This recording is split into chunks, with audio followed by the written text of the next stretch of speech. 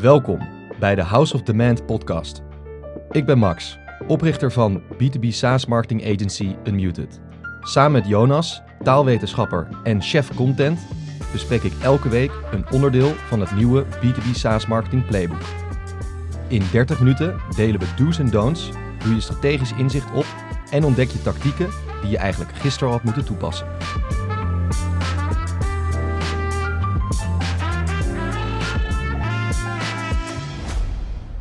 Max, zijn we weer. Hoe gaat het met je? Jonas, daar zitten we weer. Ja, het gaat hartstikke goed. Mooie dingen, mooie ontwikkelingen. Het jaar is weer goed opgestart. We hebben weer een hele hoop leuke initiatieven gaande. Eigenlijk waar we vorig jaar mee zijn afgesloten. Dus gaan we nu gewoon weer lekker mee verder. Veel strategie-sessies met onze klanten. Ik heb enthousiaste mogelijke nieuwe klanten ook aan de lijn. Nieuwe werknemers die starten. Een nieuwjaarsborrel die op de planning staat voor vandaag met het team en vrienden van het bedrijf. Dus ik zit er hartstikke goed in. Hoe gaat het met jou? Met mij gaat het goed. Misschien wel.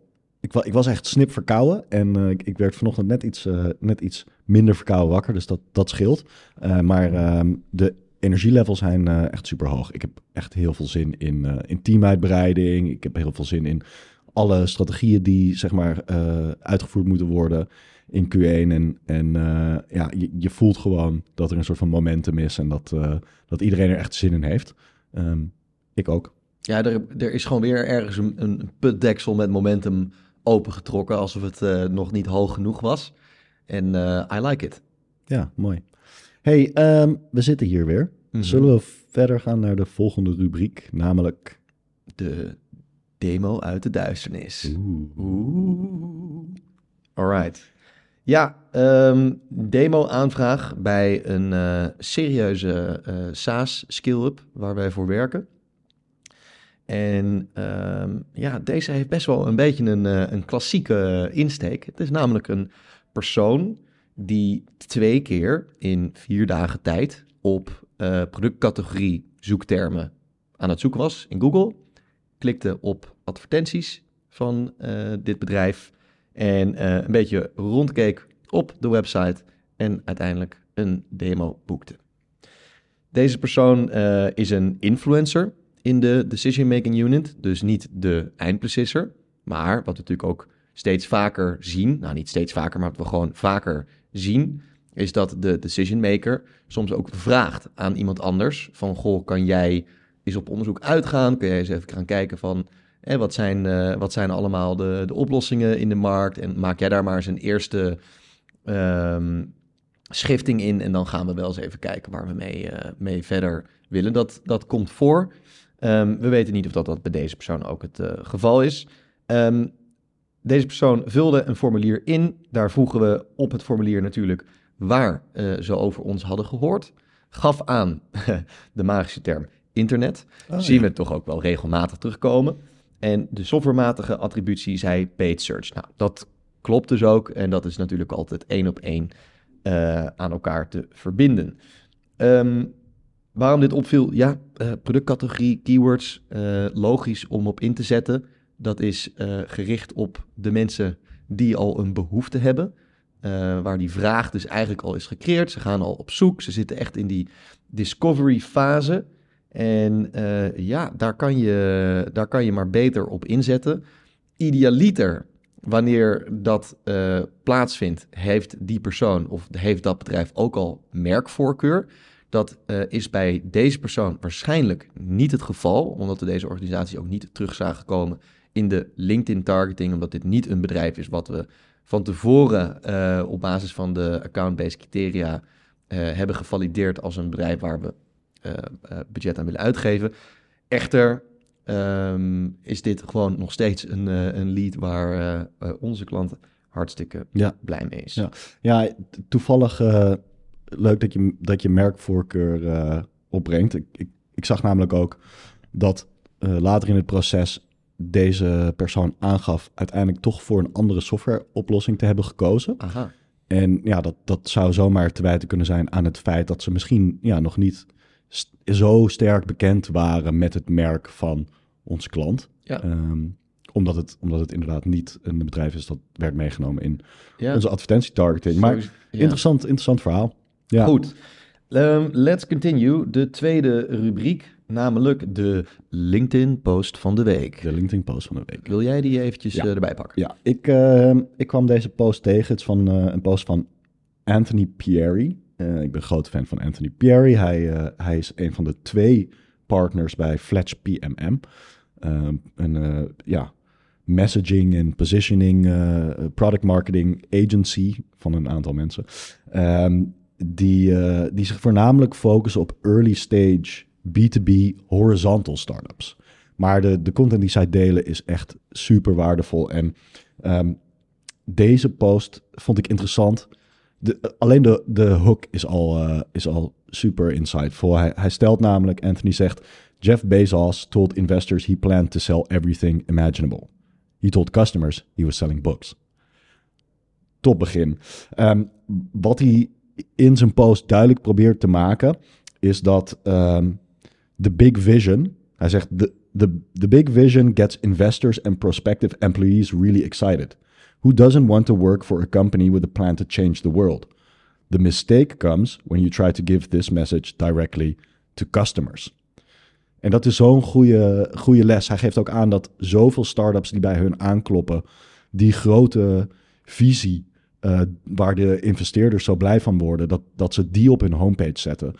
Terwijl zij aangeven van, hey, jouw homepage messaging, die moet echt soort van de first order benefits voor de eindklant centraal stellen, om ervoor te zorgen dat je messaging aanslaat bij je doelgroep. En ja. Zo'n verhaal of zo'n visie op hoe groot jij jouw bedrijf en product in de wereld ziet, is gewoon te veel voor de meeste mensen die vooral met hun eigen uitdagingen bezig zijn. En zeker natuurlijk in horizontale producten die ook vaak nog wel eens door niet-bedrijven worden gebruikt. Dus bijvoorbeeld een Calendly wordt door heel veel bedrijven gebruikt. Maar bij wijze van spreken ook een student die gaat afstuderen, die probeert interviews in te plannen met respondenten. Daar wordt Calendly ook voor gebruikt. Nou ja, als Calendly in een early stage al die verschillende use cases had proberen te communiceren op de website en in campagnes, dan had die student gedacht van, wow, maar ik hoef helemaal geen demos te boeken. Dat gaat me echt veel te ver. Dit is waarschijnlijk te veel voor mij, dat heb ik niet nodig. Dus dat is overwhelming. Dus start met iets simpels. Ja, Jeff Bezos, geniaal. Ja. Cool. Ook nog interessant dat Anthony nog een quote aanhaalt in deze post. Waarbij die soort van een sales employee quote die stelt. Once we get them on the call and show them the product, they totally get the value. We can't just figure out why they don't understand it higher up the funnel. En als je dat soort dingen hoort, en ik hoor het ook wel eens van klanten van weet je, zeg maar, als we mensen eenmaal aan de telefoon hebben, ja, dan zien ze wel in hoe waardevol ons product is. Als je dat soort uitspraken van je salesteam hoort komen, dan betekent dat je nog even moet gaan nadenken over de messaging die je op je website meegeeft. Want die onduidelijkheid higher up the funnel, ja, dat is echt een gemiste kans. Absoluut. Goed. Wij gaan door naar het hoofdonderwerp van vandaag. Ja. Irrelevante meningen over marketing. Ja. Daar hebben wij ook wel meningen over. Zeker. Jonas de opinionator. Ja, het is een beetje misschien nogmaals een beetje een clickbaity podcasttitel. Irrelevante meningen over marketing. Dus misschien eerst even terug naar de basis. Wat bedoelen we daar precies mee? Ik hoor dat er een wekker gezet wordt. Terwijl ik een wekker zet. Juist. Irrelevante mening over marketing. Ik heb even een all-time classic tweet erbij gehaald. Working in marketing is great because everyone knows how to do your job better than you do. En dat is zo'n heerlijke, correcte uitspraak. En elke marketeer die dit hoort, die zal de pijn maar al te goed kennen, voelen van al die meningen die je de hele dag krijgt van zoveel verschillende mensen over hoe jij jouw werk zou moeten doen en wat voor projecten er op jouw agenda en op jouw prioriteitenlijst zou moeten komen. Het is echt heel vermoeiend Het komt allemaal uit een goed hart en mensen hebben er absoluut de beste bedoelingen bij. En het feit is ook dat heel veel mensen heel enthousiast kunnen zijn over marketing, want marketing is over het algemeen gewoon heel erg leuk. Dus krijg je van alle mensen hun ongevraagde advies, meningen, wensen. En je doet er als marketeer goed aan om daar goed mee om te kunnen gaan.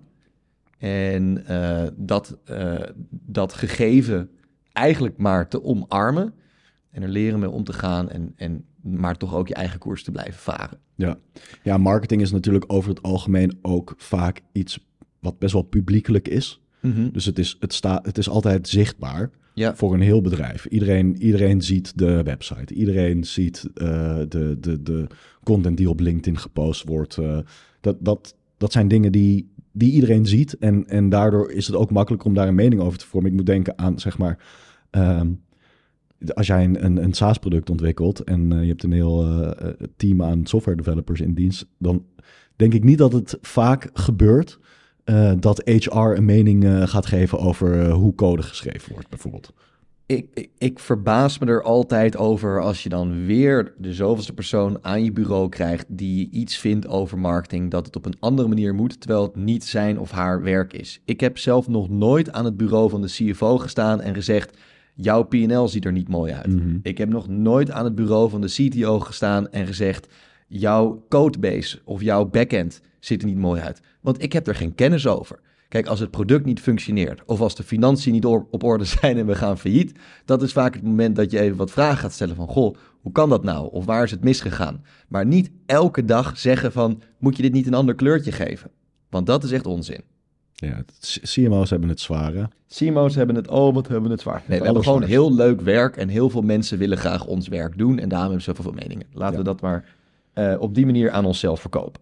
Allereerst, überhaupt iets doen via committee. Dus zeg maar samen een meeting hosten en iedereen's mening proberen te gieten in... we hebben het laatst volgens mij ook al in deze podcast besproken toen we het over ad creatives hadden.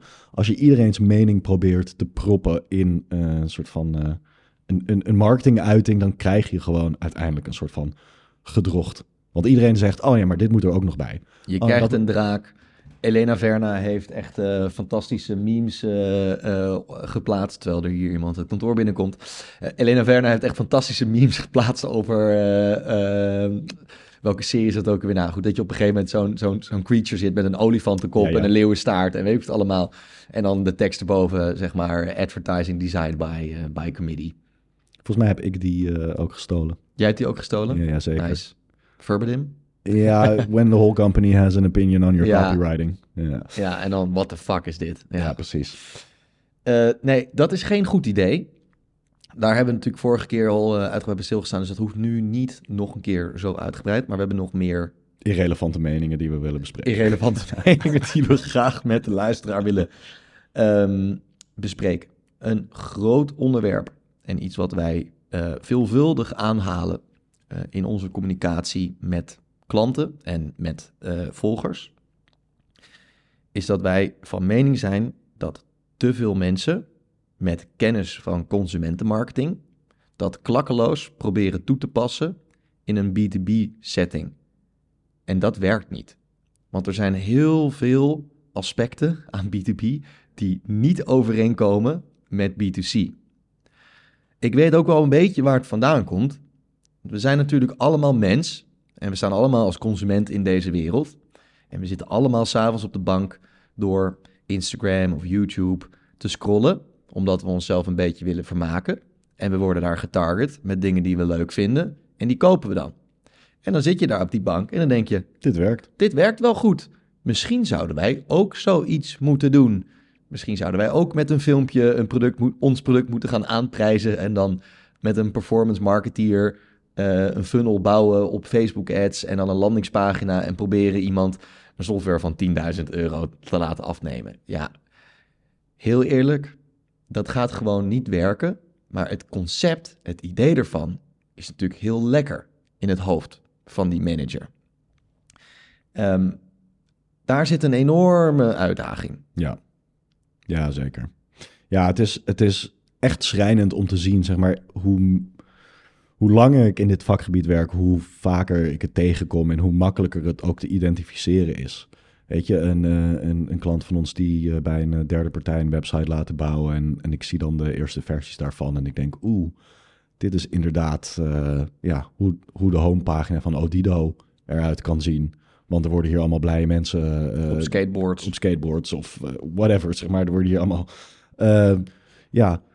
Je, foto's laten zien van mensen waarmee consumenten zich zouden kunnen identificeren en wat een positief gevoel bij hun zou kunnen opbrengen, omdat die persoon er zo jolig en blij uitziet. We kennen allemaal de blogartikelen en de semi-wetenschappelijk onderbouwde onderzoeken die stellen dat mensen worden aangetrokken tot mensen.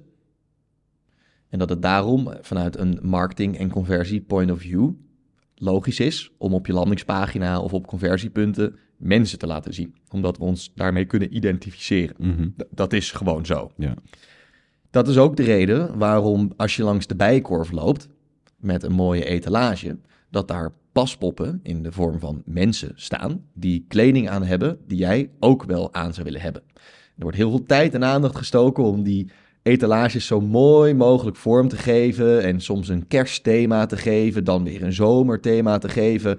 Want dat gaat in jouw hoofd zitten en je denkt van, ik wil ook lekker op het strand liggen in zo'n leuk hemdje en een pet en slippers. Dus ga je naar binnen om dat te verkennen. Je wilt de prijs weten, of het mooi staat, of de stof een beetje op orde is. En dan ga je overwegen of je het wilt aankopen. Alleen die overweging, die maak je zelf. Ja, misschien met je partner samen, maar overwegend maak je dat zelf. En als wij dan in B2B van dat soort mensen in slippers en skateboards ook in één keer op de homepagina zien, ja, in mijn optiek sla je dan de plank mis. Zeker. Want jij verkoopt dat niet. Wat jij verkoopt is in principe een platform, een product, een dashboard, wat bepaalde problemen oplost. Yes. Je verkoopt de oplossing op een probleem. Je verkoopt de oplossing op een probleem. Dus dat moet je ook in de etalage zetten. Heel logisch. Dat is één voorbeeld. Een ander voorbeeld is dat in consumentenmarketing directe conversie in advertentiecampagnes een gewone zaak is. Dat komt vaak voor. Maar zelfs de lead gen tactieken die wij mensen zo vaak na zien streven in een B2B setting en die gewoon uiteindelijk heel erg duur zijn, dat ook die in een soort van consumenten setting vaak werken, zeg maar. Zeker. Een makelaar die kan makkelijk een lead gen campagne draaien met 10 tips bij het zoeken van een nieuw huis. En weet dat er een soort van koopintentie schuilt achter degene die dat downloadt. Precies, weet je. Je hebt makelaarswebsites met zo'n tool met vraag een gratis inschatting van de waarde van jouw huidige huis aan. Nou, dat is hartstikke mooi, want dan als jij je huis wilt verkopen, dan ga je natuurlijk googlen wat is mijn huis waard of wat is de gemiddelde vierkante meterprijs in mijn buurt of zo. Nou, dan kan je daar een landingspagina van maken met een soort opt-in tooltje en dan van, dan bellen we even een kwartiertje en dan geven we je gratis advies. Prima. Ja. Lead gegenereerd. Of voor een zonnepaneelinstallateur. Heel makkelijk. Bereken hoeveel energie ik kan opwekken met mijn dak. Nou, dan maak je een landingspagina met een tooltje. Hoe groot is je dak of hoeveel dakpannen breed en hoog is die? Dan kunnen we ongeveer een inschatting maken hoe groot je dak is.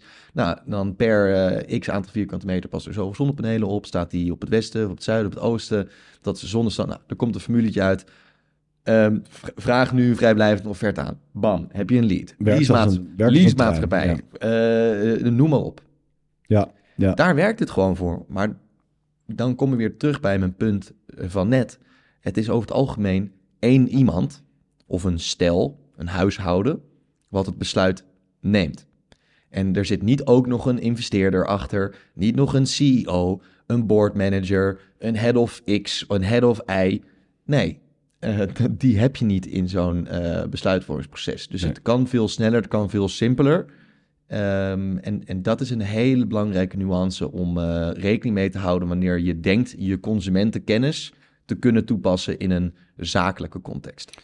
nog even over die investeerders, want dat is ook een irrelevante mening die ik graag niet altijd, hè? Niet, Laten we niet nu investeerders wegzetten als irrelevant. Nee, maar de dynamiek tussen de CEO van een bedrijf en investeerders is sensitive, zeg maar. De investeerder heeft natuurlijk een hele hoop geld neergelegd bij een bedrijf en die wil dat succesvol wordt. Daar kunnen best wel nog wel wat anxieties bij komen kijken. Zeker in een B2B-setting heeft marketing gewoon een lange termijn effect. Zeker goede marketing, dat is een investering die waarschijnlijk net zo lang is als de gemiddelde sales cycle. En op een gegeven moment komt die investeerder aankloppen bij die CEO en die zegt, ja, wat is de ROI van marketing? Waar zijn de leads? Kun je dit voor me kwantificeren?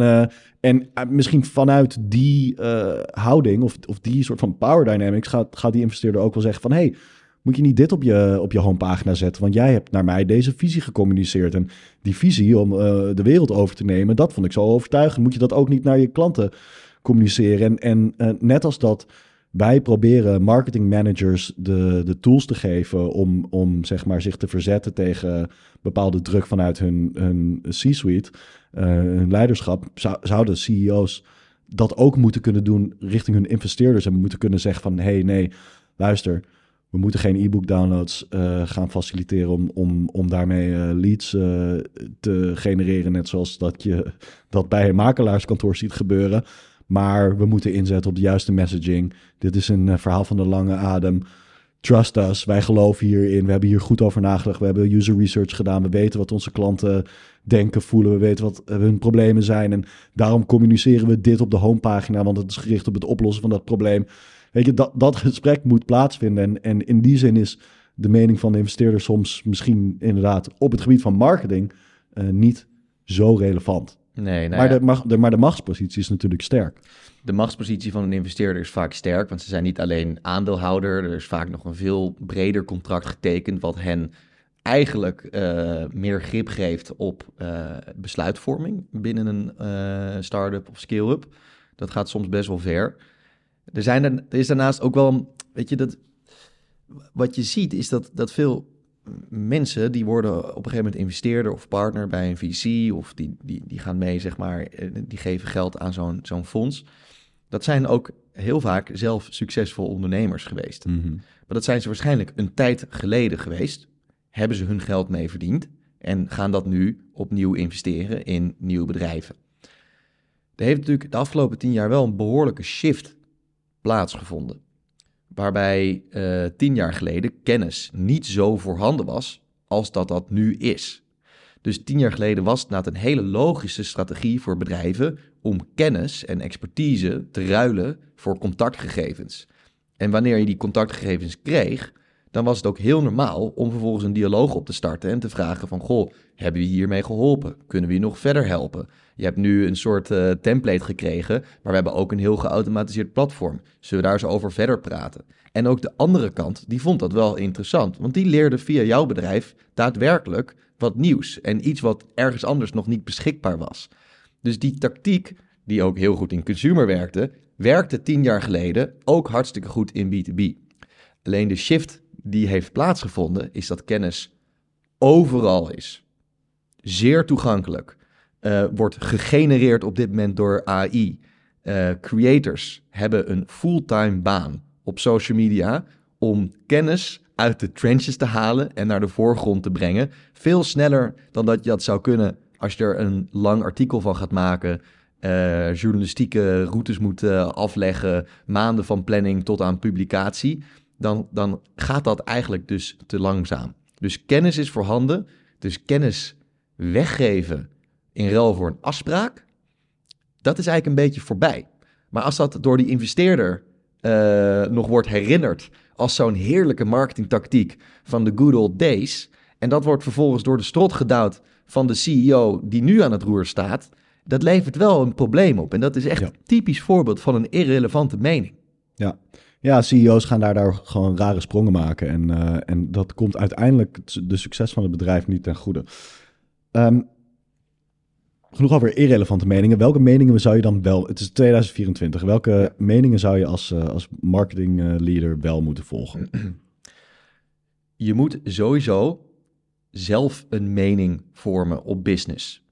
Je moet zelf een visie hebben op je eigen marketing en daarop durven bouwen. Stevig in je schoenen staan. Stevig in je schoenen staan. Prachtige uitspraak natuurlijk van Pippi Langkous. Ik heb het nog nooit gedaan, dus ik denk dat ik het wel kan. Dat is iets wat meer mensen zouden moeten omarmen en zouden moeten durven. Toen ik met Unmuted begon, had ik 0 kennis van het ontwikkelen van een agency.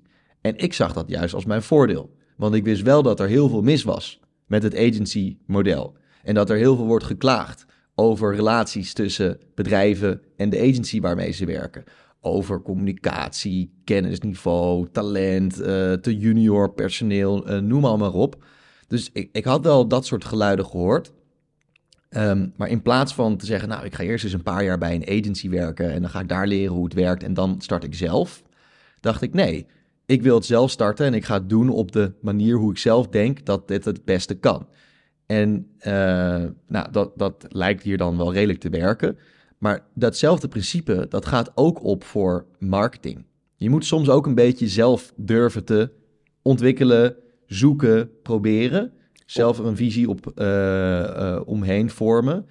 En daar is mee beginnen. Ja, en daar ook een beetje logisch bij na te blijven denken. En niet te verloren te raken in je imposter syndrome en alleen maar kijken naar anderen, maar inderdaad ook... Precies, ook zelf blijven nadenken. Ja. Nou, de tweede is, kijk, tuurlijk, zeker als je het op een hoog niveau wilt spelen, je bent een skill-up, je wilt de wereld gaan domineren, dan heb je waarschijnlijk als leadership member, heb jij nog veel meer verantwoordelijkheden, ook intern en met relaties, stakeholders, dan de hele dag een eigen mening vormen over marketing. Dus daar heb je een marketingteam voor en wellicht een adviseur of een bureau waar je mee samenwerkt. Belangrijk is dat de mensen met wie je gaat samenwerken, dat je echt even goed en kritisch kijkt naar hun achtergrond. En niet zozeer wat ze in hun hele carrière hebben gedaan, maar vooral wat ze ook de afgelopen 2, 3, 4 jaar hebben gedaan. Zijn ze daar alleen maar teams aan het aansturen geweest en teams aangenomen? Of hebben ze ook zelf het werk gedaan? Hebben ze zelf de trends gevolgd? En op basis van die trends zijn ze gaan experimenteren en heeft dat geleid tot bepaald aantoonbaar succes. Wanneer iemand zo'n achtergrond heeft, ja, dat is iemand waar je naar kunt luisteren. Maar iemand die 15 jaar geleden ook wel bij een start-up heeft gewerkt, moet je je afvragen of de mening van die persoon echt zo relevant gaat zijn voor datgene wat jij nu probeert voor elkaar te krijgen.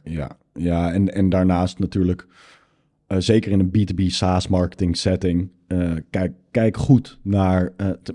Ik heb het gevoel dat veel bedrijven waar wij mee werken dan ook met derde partijen werken en daar eventueel op basis van hun merk of soort van ervaring of status of autoriteit redelijk snel naar opkijken, zonder even goed onderzoek te doen of die bedrijven of personen ook wel echt ervaring hebben in de context van B2B SaaS. Want ik zie steeds vaker ook een soort van samenwerken waarbij ik denk, ja, dit is eigenlijk gewoon relevante expertise waarop je vertrouwt. Dit is iemand die eigenlijk alleen maar in een B2C setting marketing heeft bedreven. En dat zijpelt dan ook door in het werk. Dat is gewoon een bias die mensen hebben. Die denken dat de wereld zo in elkaar zit en baseren hun adviezen en inzichten ook dus daarop. En dit is precies een van de redenen waarom we in onze eigen hiring-strategie bij Unmuted proberen veel in te zetten op mensen die al bij een B2B SaaS-bedrijf hebben gewerkt. Dan wel daar een enorme passie voor hebben en diep in die community zitten en er alles over lezen en de influencers volgen. Weet je, dat is voor mij heel belangrijk, omdat het helpt werk te leveren aan onze klanten wat relevant is. Daar misschien nog even op aan te sluiten, nog één tip te geven. Hoe wil je jezelf nou voorzien van relevante meningen?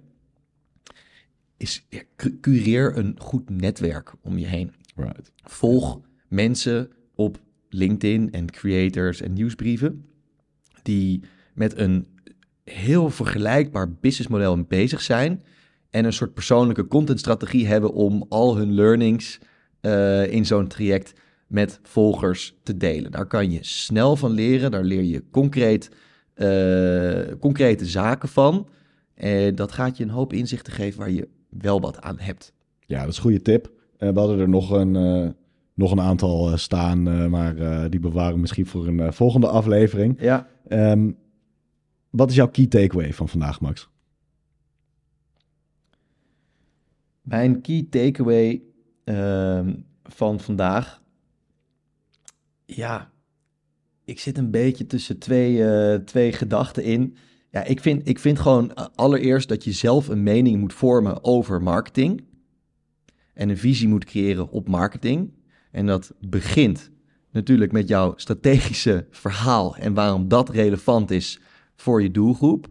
Ga vervolgens kijken naar van, wat zijn nou de trends die ik om me heen zie? Wat zijn bedrijven om me heen die nu succesvol zijn, die een vergelijkbaar businessmodel opereren? Waar zetten zij op in?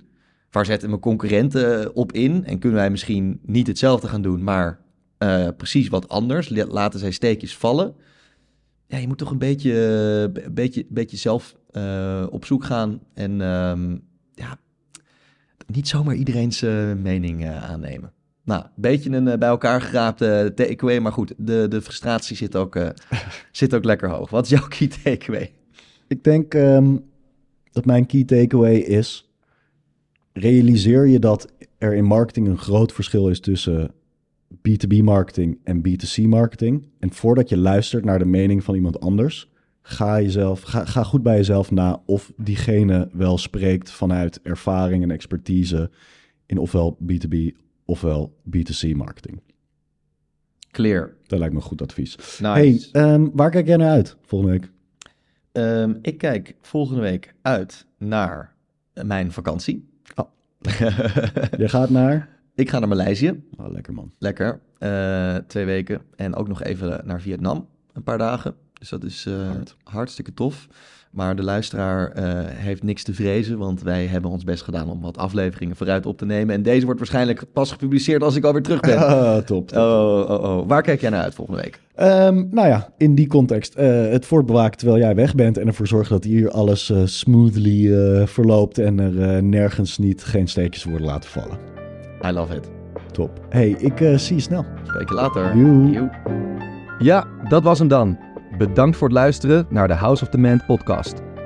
Volgende week vrijdag zijn we er weer met een nieuwe aflevering. Volg ons op LinkedIn, Spotify en meld je aan voor de House of the Man community op onze website.